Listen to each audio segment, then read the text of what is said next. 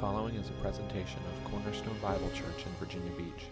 For more information on Cornerstone, as well as additional sermon downloads, please visit cbcvirginia.com. Well, good morning.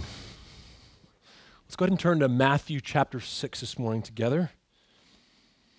As you do, I say with so many others, Christ has died, Christ has risen, and Christ will come again. This is our hope. Praise God for his grace to us. Welcome to all those that are visiting with us this morning. We're glad that you're either worshiping with us or just spending some time with us this morning. And all those who are home, who are joining us via live stream, we miss you. We desire to have you back as soon as possible. We're praying for you that God will give grace, and we look forward to the day that we'll be together again. We're excited to see God continually working in us, and this morning is no different. We worship God through the reading and the application of his word. And so as we look to the scriptures, we ask that the Lord would work in us.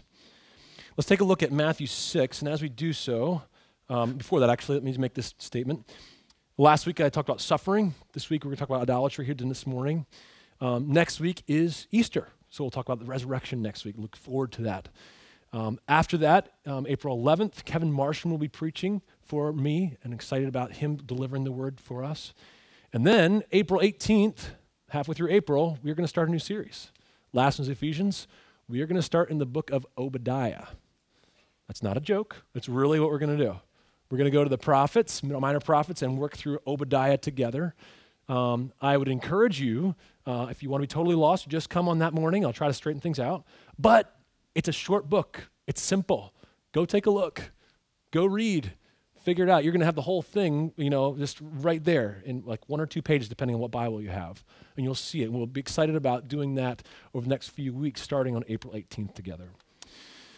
We trust that God will use an Old Testament prophet to preach to us, the relevancy of trust in God alone. All right, let's look to Matthew 6, verses 19 through 21. I'm going to go ahead and read it for us, and then we'll pray together. Matthew 6, 19 through 21. This is the word of God. Do not lay up for yourselves treasures on earth, where moth and rust destroy, and where thieves break in and steal.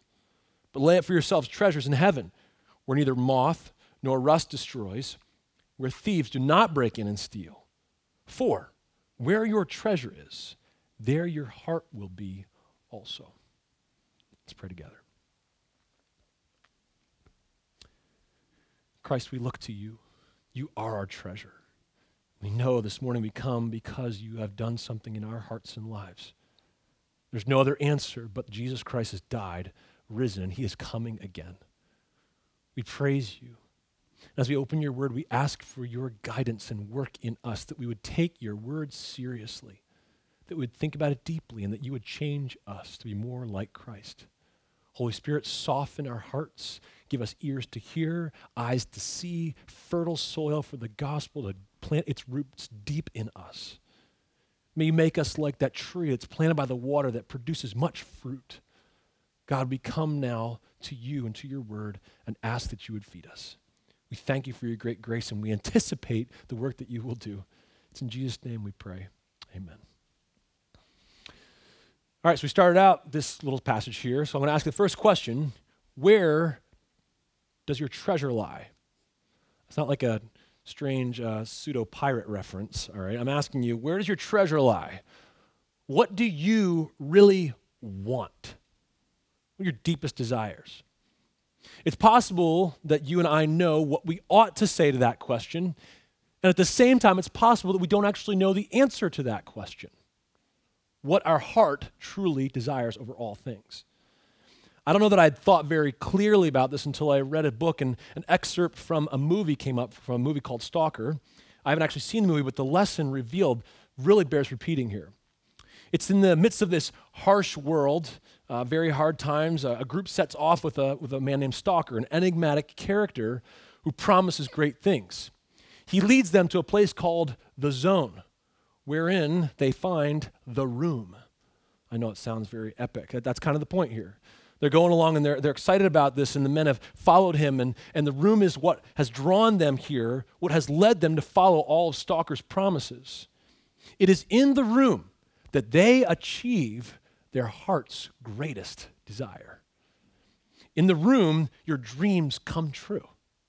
In the room, you get exactly what you really want. As the group draws close to the room, Stalker tells the others, this is the most important moment of your life. Your innermost wish will be made true here. It's at this point that the travelers get cold feet, though.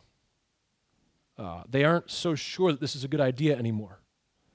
The men hesitate because it dawns on them, what if I don't actually know what I want? I think I might. What if I don't actually know? But as Stalker's made plain to them, that's for the room to decide. The room reveals all. What's going to happen here is what you get is not what you think you wish for, but what you most deeply actually wish for. Each one begins to agonize with these questions then. What if I know what I think I want, but I don't actually want that thing? What if the desires I claim are not my innermost longings, my deepest wish? And if the room really gives me all that I truly want, my inner desires, exactly what I wish for, is that actually the right thing? Do I really want my innermost desires to be exposed by getting exactly what my heart longs for the most? They begin to wrestle with the reality that it's possible that they could be living for the wrong thing. They could be loving the wrong thing.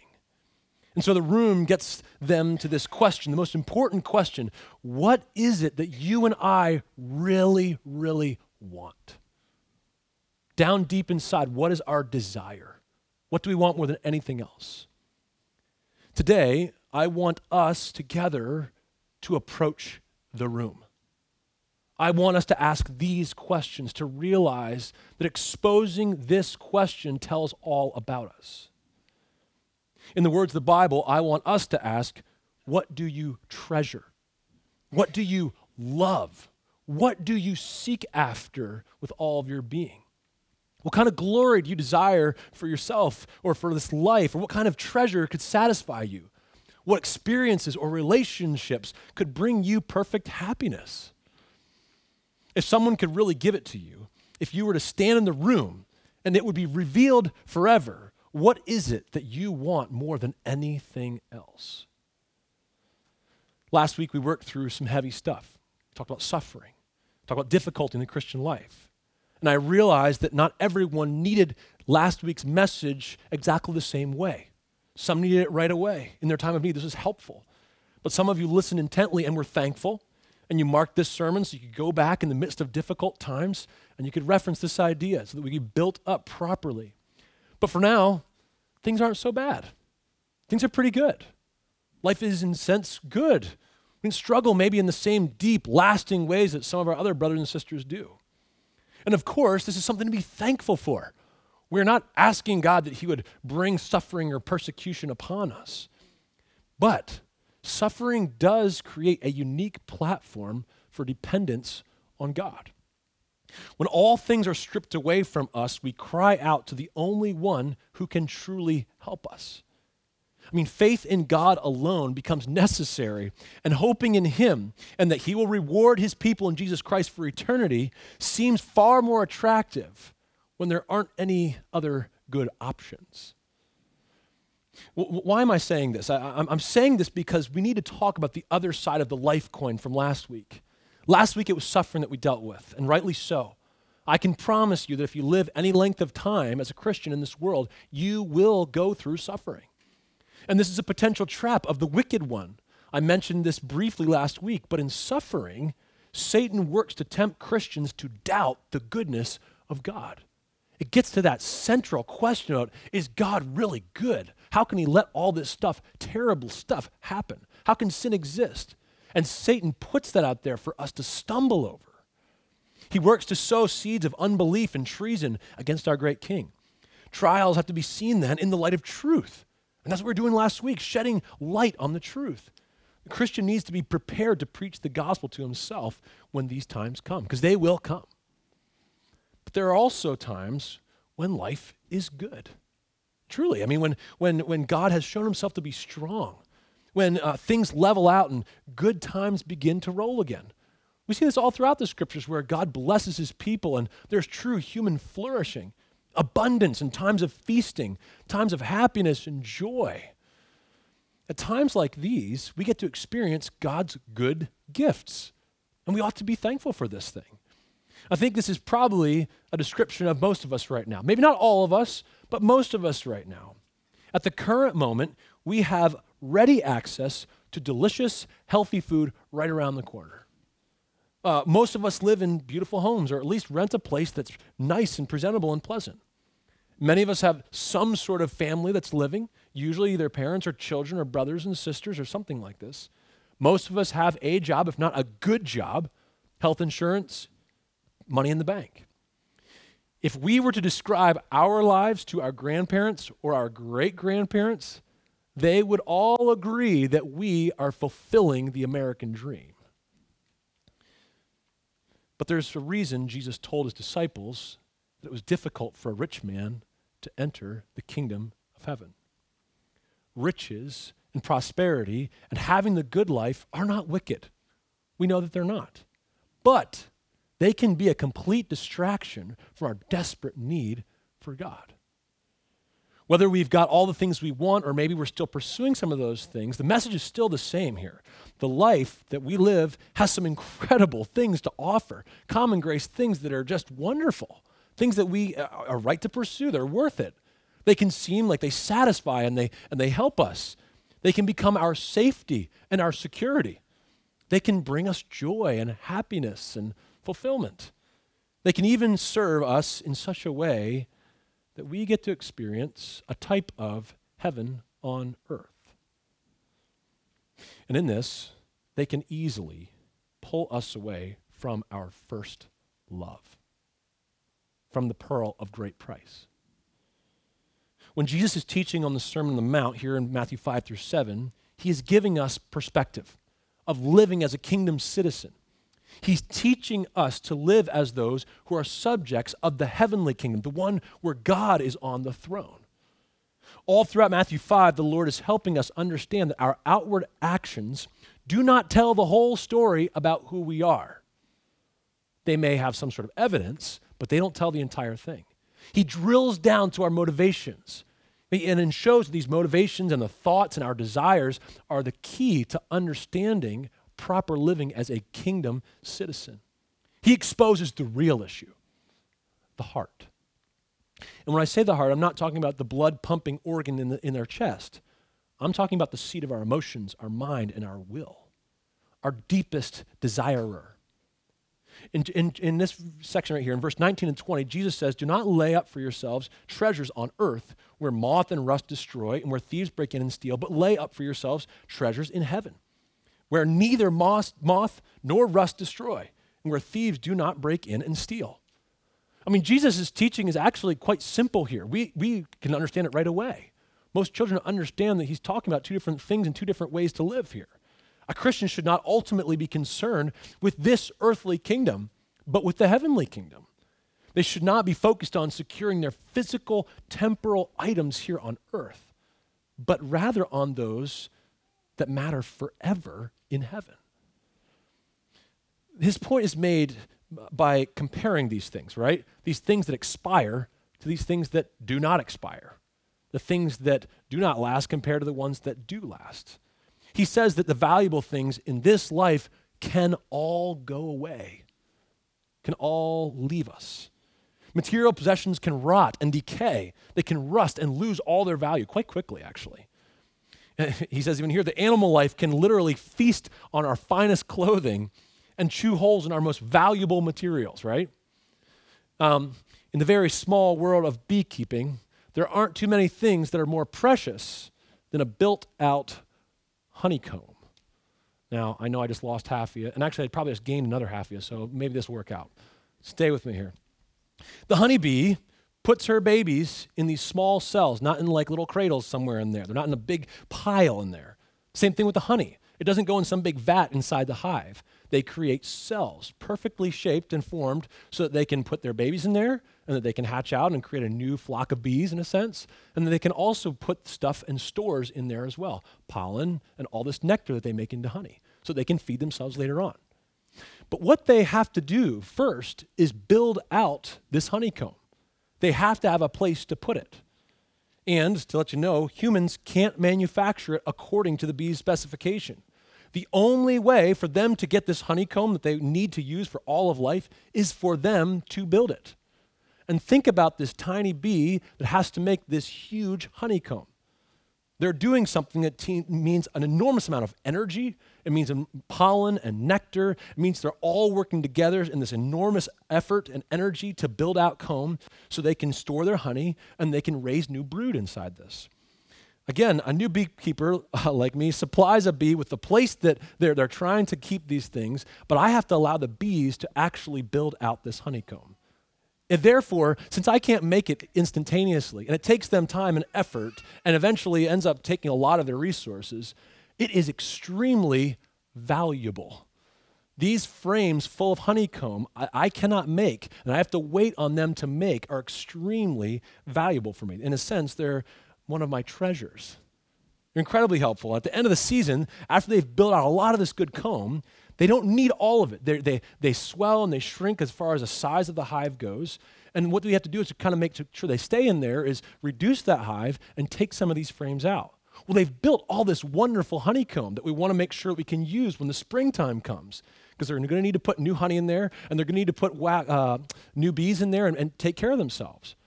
Well, when I take those out, this thing to me that is so valuable, it is now my treasure, and I must somehow protect this thing.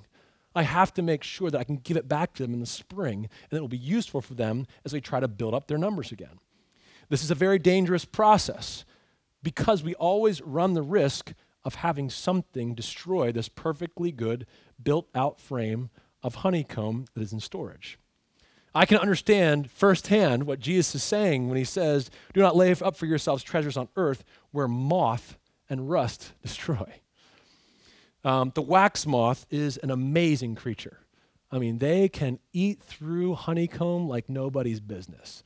They can make that thing just have holes all like Swiss cheese. It's a mess. They leave refuse through the whole thing. They're leaving their young places, and then they hatch, and they're eating more. And this place is disgusting by the end. No bee is ever going to want to live in there. Instead, they'll just completely abandon that thing. And when I go to look at some of these frames and I pull them out, and I realize that my investment, my treasure, has been completely destroyed by these wax moths, I weep. It's so hard. My treasure has been eaten up, and I understand Jesus' words. So, of course, I try to take several steps to make sure that I can try to keep this from happening. Because, of course, they lay little eggs in there, so I take these things and I wrap them up. We put them in the freezer to try to kill those larvae so that when we can use it again, it doesn't hatch and they don't go throughout the whole thing. We do all kinds of stuff to try to make this treasure stay around. But Jesus' words are even true for the beekeeper. These things are so easily eaten up, not only by wax moths. We also have a little furry friend, these mice that go through. They gnaw on everything, not only the wax comb. They'll also eat through wood. They'll bust through these frames and all kinds of stuff. These things are just destroying my treasure. And it's very apparent that this stuff is fleeting and temporal and going away. At the end of the day, our treasure can very easily be consumed. It will not last. But Jesus also mentions the fact that our treasure can be stolen. Perhaps you have some sort of example or illustration in your own life where you've lost something, or maybe something has been stolen from you. I can remember where I went to college at Northland. It was up in northern Wisconsin. I had a pair of CCM hockey skates that I regularly wore. Brought up there my freshman year. I put them in storage in a space that's downstairs. They allowed us to have a little spot where you could store things over the semester, the summer semester when you're gone. I remember coming back and it started to get cold again, ready to get back out on the ice, back on the rink. It was freezing up. I went back down, looked through all my bins, looked through all my bags, looked through this whole storage space, and realized that someone had stolen my hockey skates. I was very upset, but I realized, again, that something that was valuable to me was so easily taken away from me. I mean, this is the nature of stuff, right? It can so easily waste and decay or just downright be stolen because someone else thinks it's valuable as well. I was quite annoyed. I had lost something that's valuable to me. But this is the very nature of stuff, and we understand that here when we really think about this. But in heaven, it's a different story, right? Jesus tells us that. Verse 19, do not lay up for yourselves treasures on earth where moth and rust destroy, where thieves break in and steal, but lay up for yourselves treasures in heaven where neither moth nor rust destroys and where thieves do not break in and steal. Earthly things, of course, are not inherently wicked, but we see here that they pass away. The things, though, that are built before our eternal King and for him, though, are forever, are eternal. They cannot rust. They cannot be destroyed. They cannot be stolen by thieves. But when we think this through, we also realize that this isn't the only things that we are concerned about with these things on earth. When we think about the whole biblical understanding of stuff here on earth, we realize that these aren't the only things that take away our earthly treasures. You remember the man in Luke 12:16. I'm going to read this for you. It's going to immediately ring a bell. And he told them a parable saying, the land of a rich man produced plentifully. And he thought to himself, what shall I do? For I have nowhere to store my crops. And he said, I will do this. I will tear down my barns and build larger ones. And there I will store all my grain and my goods. And I will say to my soul, soul, you have ample goods laid up for many years. Relax, eat, drink, be merry. But God said to him, fool, this night your soul is required of you. And the things you have prepared, whose will they be? So is the one who lays up treasure for himself and is not rich toward God. We need to be careful that we understand Jesus' teaching here because he's actually leading us to a certain specific point. There will certainly be rewards in heaven for those who lay up treasures in heaven, who obey Christ, our heavenly King, who sow to the Spirit. But Jesus is not ultimately concerned that we have stuff in heaven. That's not the point here. He's not trying to make sure we have cash to spend once we go through the pearly gates. He's concerned that you and I make it through the pearly gates. He's ultimately concerned about our soul. That's what meant here when we see this. Look at verse 21. After saying, don't lay up these expiring treasures here on earth, but rather lay up these lasting ones in heaven, he says this, verse 21, for where your treasure is, there your heart will be also.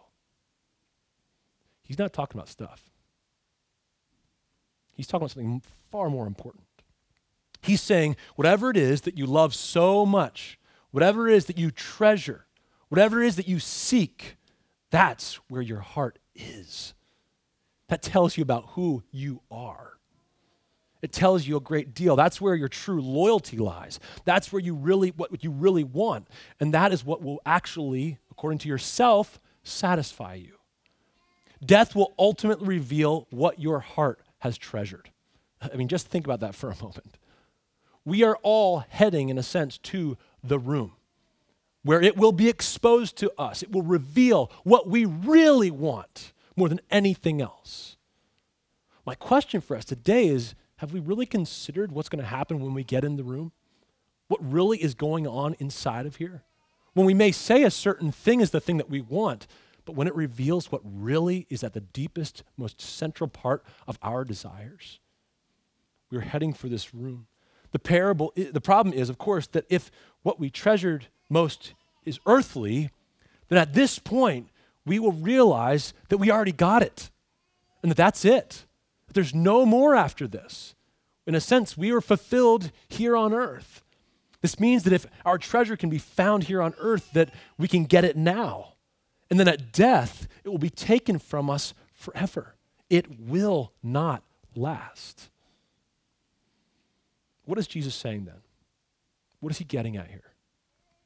He is saying that you and I must treasure the right things.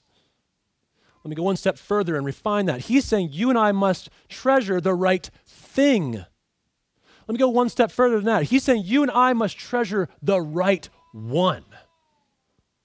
All else is idolatry. He's showing us what's really going on here. The point here is not about seeking to do a bunch of good works in and of themselves. That's not what he's asking us to do. The point isn't that we ought to be better people. We could represent him better. That's not the point here. The point isn't that we would build heavenly castles either. The point is that we are loyal to the one and one person only, the King of heaven, and that all things flow from him and to him. So Jesus uses these material things that you and I struggle with, earthly concerns that you and I deal with every day, to show us who we really serve, where our heart really finds its own satisfaction. Is it God or is it ourselves? Who do we really serve? He uses treasures to show us these inner desires. He shows us how these idols can reveal who our God really is. But the beauty today, friends, brothers and sisters, by grace, we have been given a chance to consider what would happen to us in the room. That's why Jesus is making this point. He is calling us to consider what is deep down inside your heart. What do you want more than anything else? And by his grace, we have a chance to repent of that.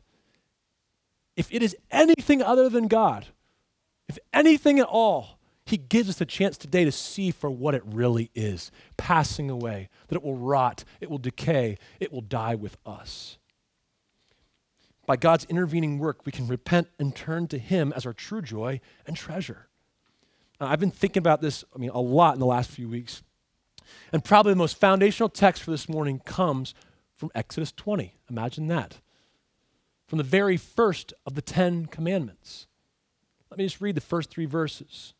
Exodus 20. And God spoke all these words, saying, I am the Lord your God, who brought you out of the land of Egypt, out of the house of slavery. First command, you shall have no other gods before me. You shall have no other gods before me.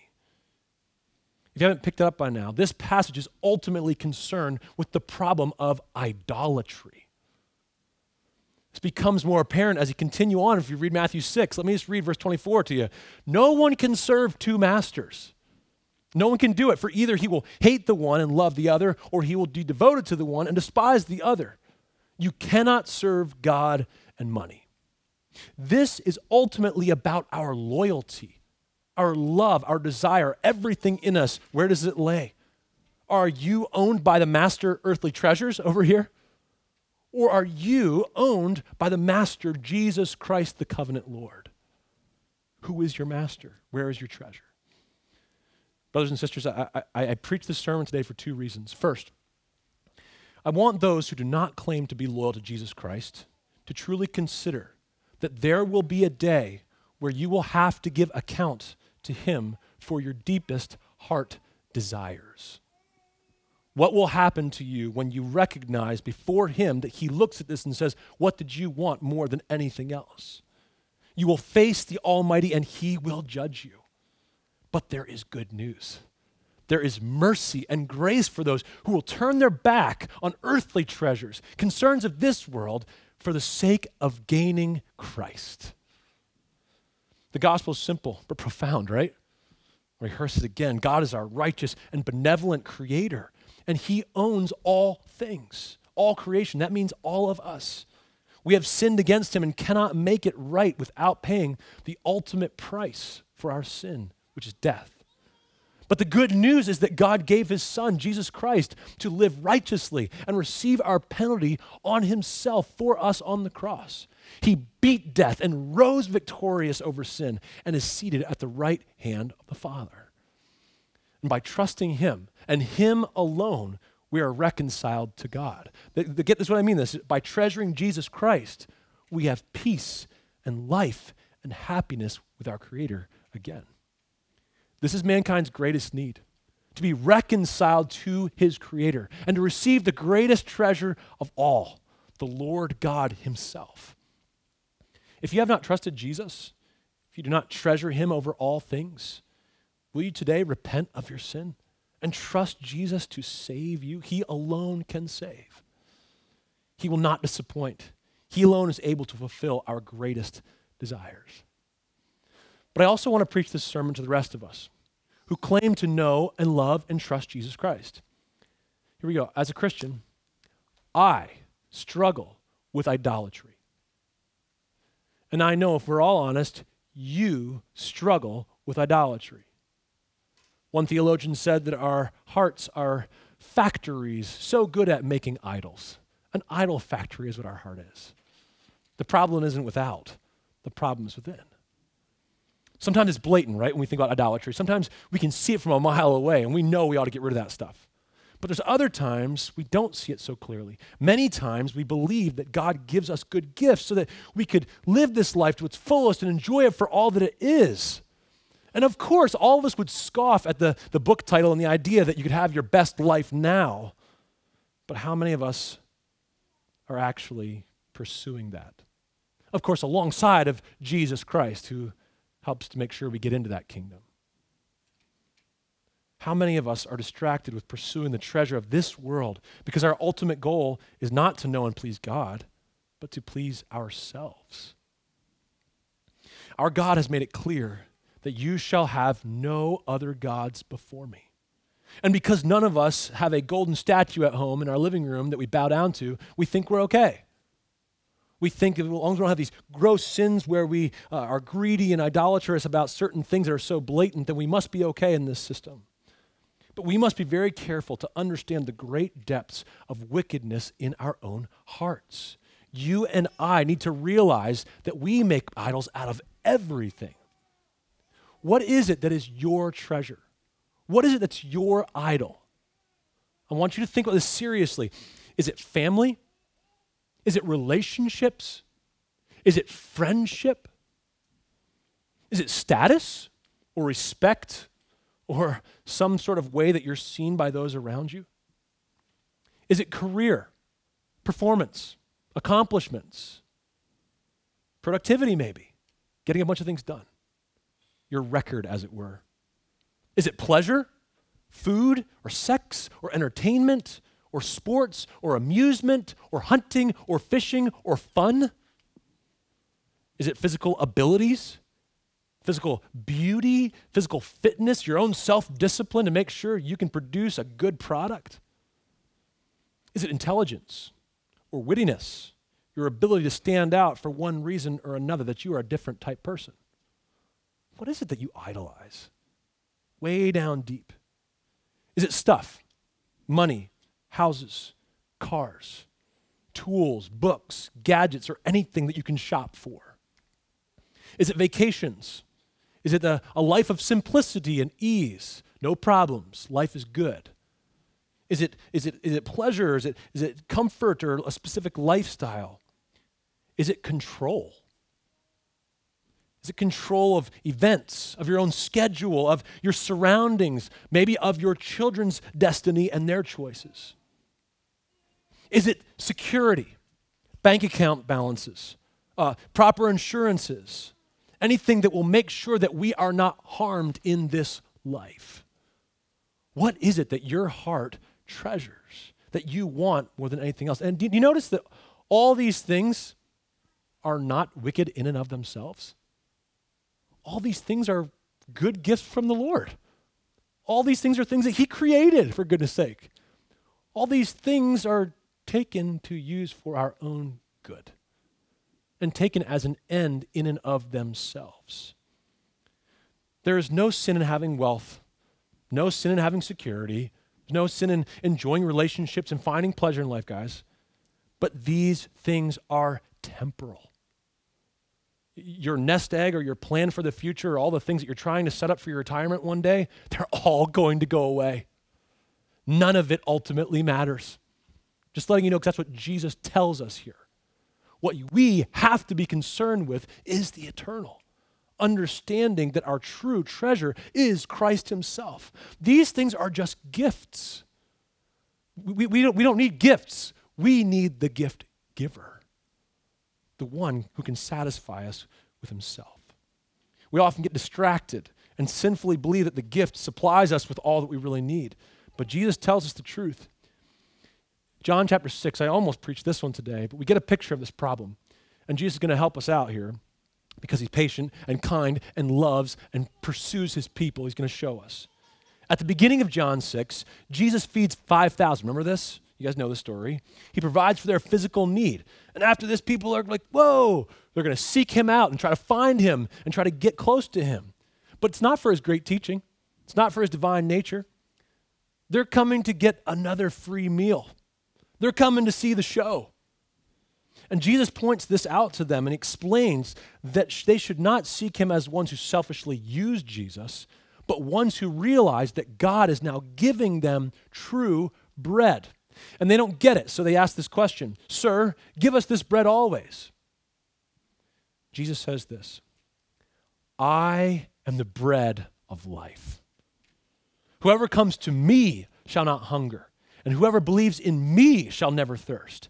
But I said to you that you have seen me, and ye yet not believe. All that the Father gives me will come to me, and whoever comes to me I will never cast out.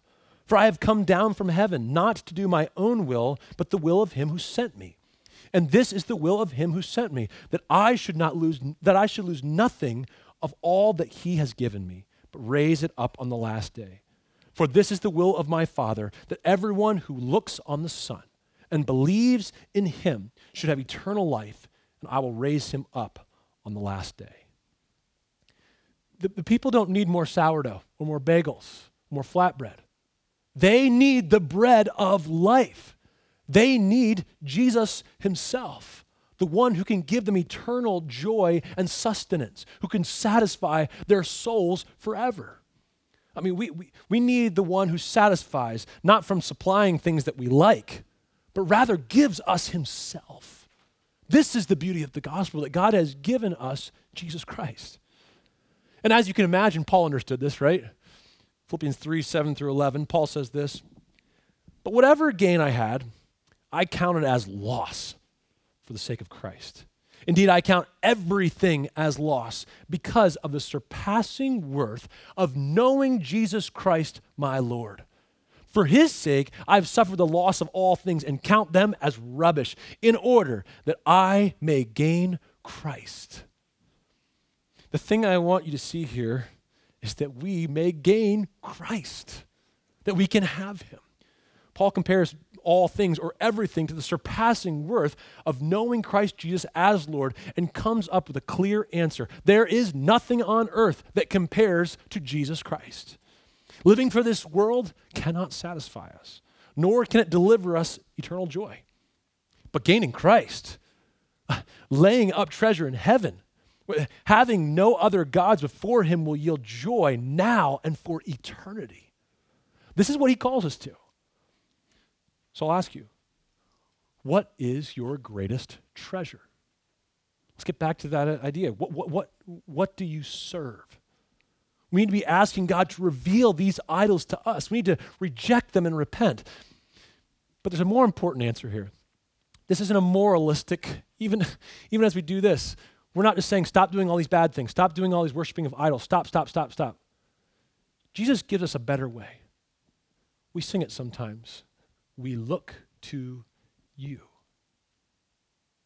What we need is not to just be better about saying no to idols. You and I need to taste and see that the Lord is good. How do they teach people to figure out counterfeit money? Do you remember? Anyone know this little thing, this illustration? They give them a bunch of the real ones so they can spot the one that is not true.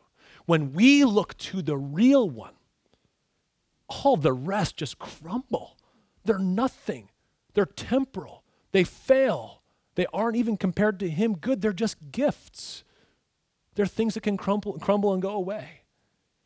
The most important thing that you and I can do is look to Christ, to taste and see that he is good, to listen to the word of God regularly and believe that it is true, to bind his words on the doorposts and keep them in front of our eyes, to fellowship with the saints here that are telling us the truth about our existence. This is for our good, to grow us in Christ, to remind us that we together serve an all-powerful, benevolent King. Look to Christ's word, believe the truth, and of course pray for a heart that longs for God and worships him, the true bread of life. Let me close with just one more statement about treasure. We have to answer this question, guys. We have to understand this. We have to go back to the room and understand what's deeply entrenched in our heart, what we want more than anything else. Let me read a statement that some of you may be familiar with. In the book, God is the Gospel, John Piper asks a very important question. It's one that haunts me every single time that I read it and causes me to throw myself at the mercy of God and pray for a heart that loves him, the right thing. He says this: the critical question for our generation and for every generation is this: if you could have heaven with no sickness and with all the friends you ever had on earth and all the food you ever liked and all the leisure activities you ever enjoyed and all the natural beauties you ever saw and all the physical pleasures you ever tasted and no human conflict or any natural disasters, could you be satisfied with heaven if Christ were not there? Does it not lay open our hearts and show us what we want more than anything else? What do you treasure?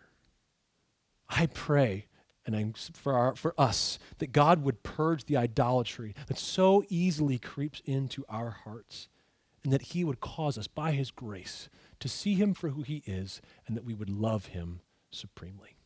Let's pray together.